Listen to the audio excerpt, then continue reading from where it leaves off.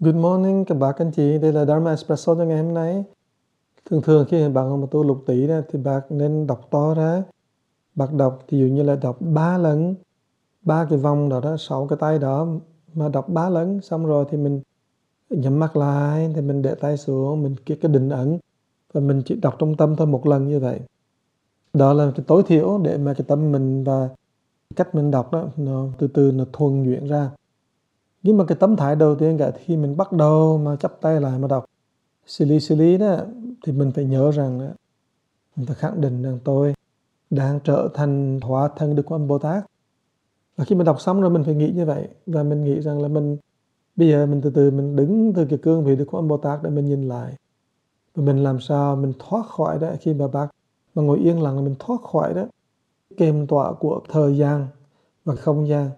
Kềm tọa cái thời gian là mình cứ nghĩ là mình sẽ mong rằng làm cái này, làm cái kia, làm cái nọ, sau giờ này làm cái kia, sau ngày này làm, bỏ hết tất cả những thời gian đó và mình bỏ hết tất cả không gian, là mình nghĩ rằng là cái thân mình đau bên này, đau bên kia. Mình hãy relax hoàn toàn, buông ra hoàn toàn để tâm mình nó đạt tới một cái chỗ đó nó tĩnh lặng, nó nhẹ nhàng. Mình nhắm mắt thì trong cái chỗ đó thì mình ra ngoài khung của không gian mà không thời gian.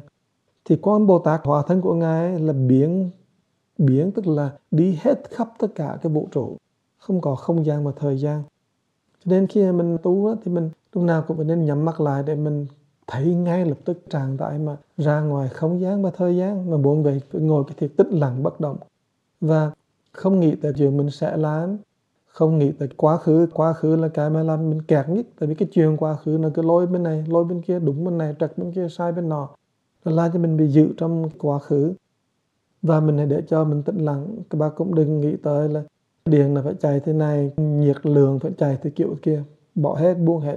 Hãy để cho cái gì đó mà mình gọi là cái agenda của cái bản ngã này đấy là mình giải tỏa hết, để cho mình hoàn toàn một cách tự tại.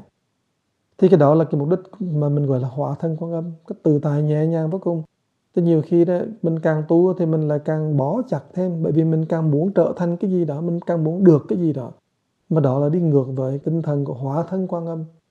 Hóa thân có nghĩa là mình đem thân xác nhỏ bé, đem nghiệp chướng, đem lịch sử nhỏ bé của mình tan biến trong vô tận vô vi, hoàn toàn tự tại tự do.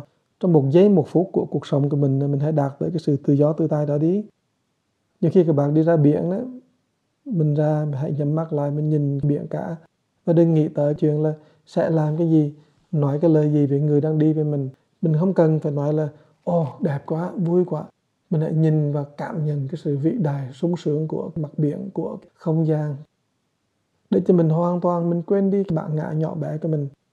Thì cái đó là cái chuyện mà rất dễ làm các bác. Nó không phải cái chuyện gì mà cao siêu thần thánh cả, nhưng mà đó là những cách để cho mình biết rằng tu nó cũng phải mở tâm mình ra như vậy. Nhiều khi các bạn nên enjoy một cái rạng chiều lúc mà tối đó, hoàng hôn đó, bạn ra bắt cái ghế ngồi nơi vườn của mình, hãy nhìn sự tĩnh lặng của hoàng hôn.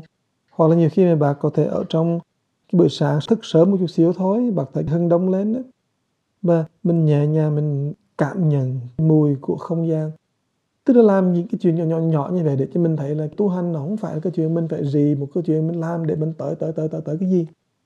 Cái chuyện đạt tới cái đó nó có sẵn trong từng giây từng phút, và sự nhẹ nhàng mở lòng của mình ra, không an trụ vào trong chuyện quá khứ. An trụ có nghĩa là mình dính kẹt vào trong quá khứ, không nghĩ tới cái chuyện gì khác hơn là một sự nhẹ nhàng tĩnh lặng. Cho nên sau khi bạn làm lục tỷ đó thì thường sự tĩnh lặng nó tới một cách rất là đặc biệt, nhẹ nhàng vô cùng. Mình đừng có để cho giây phút đó nó trôi đi, mà mình hãy dừng lại, buông và cảm nhận được sự tự tại tự do ngay trong lúc mà mình đang tu lục tỷ đó, ngay khi mình mà buông đi.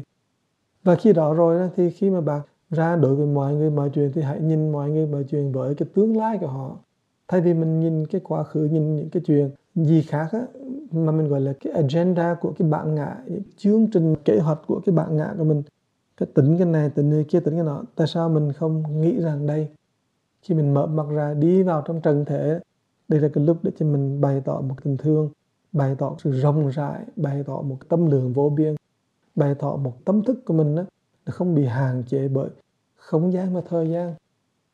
Đó là một cảm xúc đó mà các bạn có thể đạt tới được. Nó không phải là một cái mông lung huyền bí đó các bạn. Khi bác tu lục tỷ đó thì bác phải nhớ rằng là mình đang chuyển hóa và trần cái hóa thân Quan Âm. Mình tu mỗi giây, mỗi phút, mỗi cái thời thiên của mình là mình trở thành một cái sự tự do, tự tại vô cùng.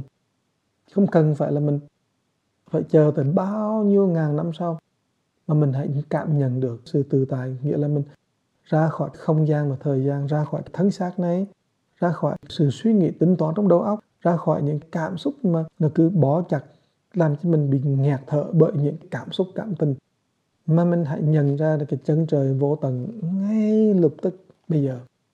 Và cái mà thầy muốn nhắc các bạn là đừng quên những chuyện nhỏ nhỏ trong cuộc sống của mình, những cái đẹp nhỏ nhỏ, những cái ánh mắt, những cái nhìn, những cái mình gọi là cái chuyện rất là nhỏ nhẹ để mà cái cõi lòng của mình nó mở ra. Nhiều khi một vài lời nói, một cái bài hát nho nhỏ gì đó trong tâm của mình đó, mà nó sẽ mở ra cái khung trời vô tận, là bởi vì mình biết dừng lại, mình biết buông đi.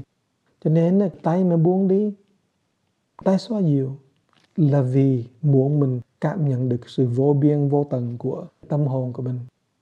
Cảm ơn các bạn đã lắng nghe ngày hôm nay, và hôm nay là ngày thứ Bảy, ngày vui, ngày đẹp. Chúng ta hãy cùng nhau đó dừng lại, lắng lại và cảm nhận ngay đấy cái đẹp ngay trong giây phút này. Bởi vì đó là tác dụng của hóa thân, và nếu mình là hóa thân Quan Âm, lúc nào cái tâm mình cũng rộng rãi vô lượng. Mong các bạn được một ngày đẹp và tịnh.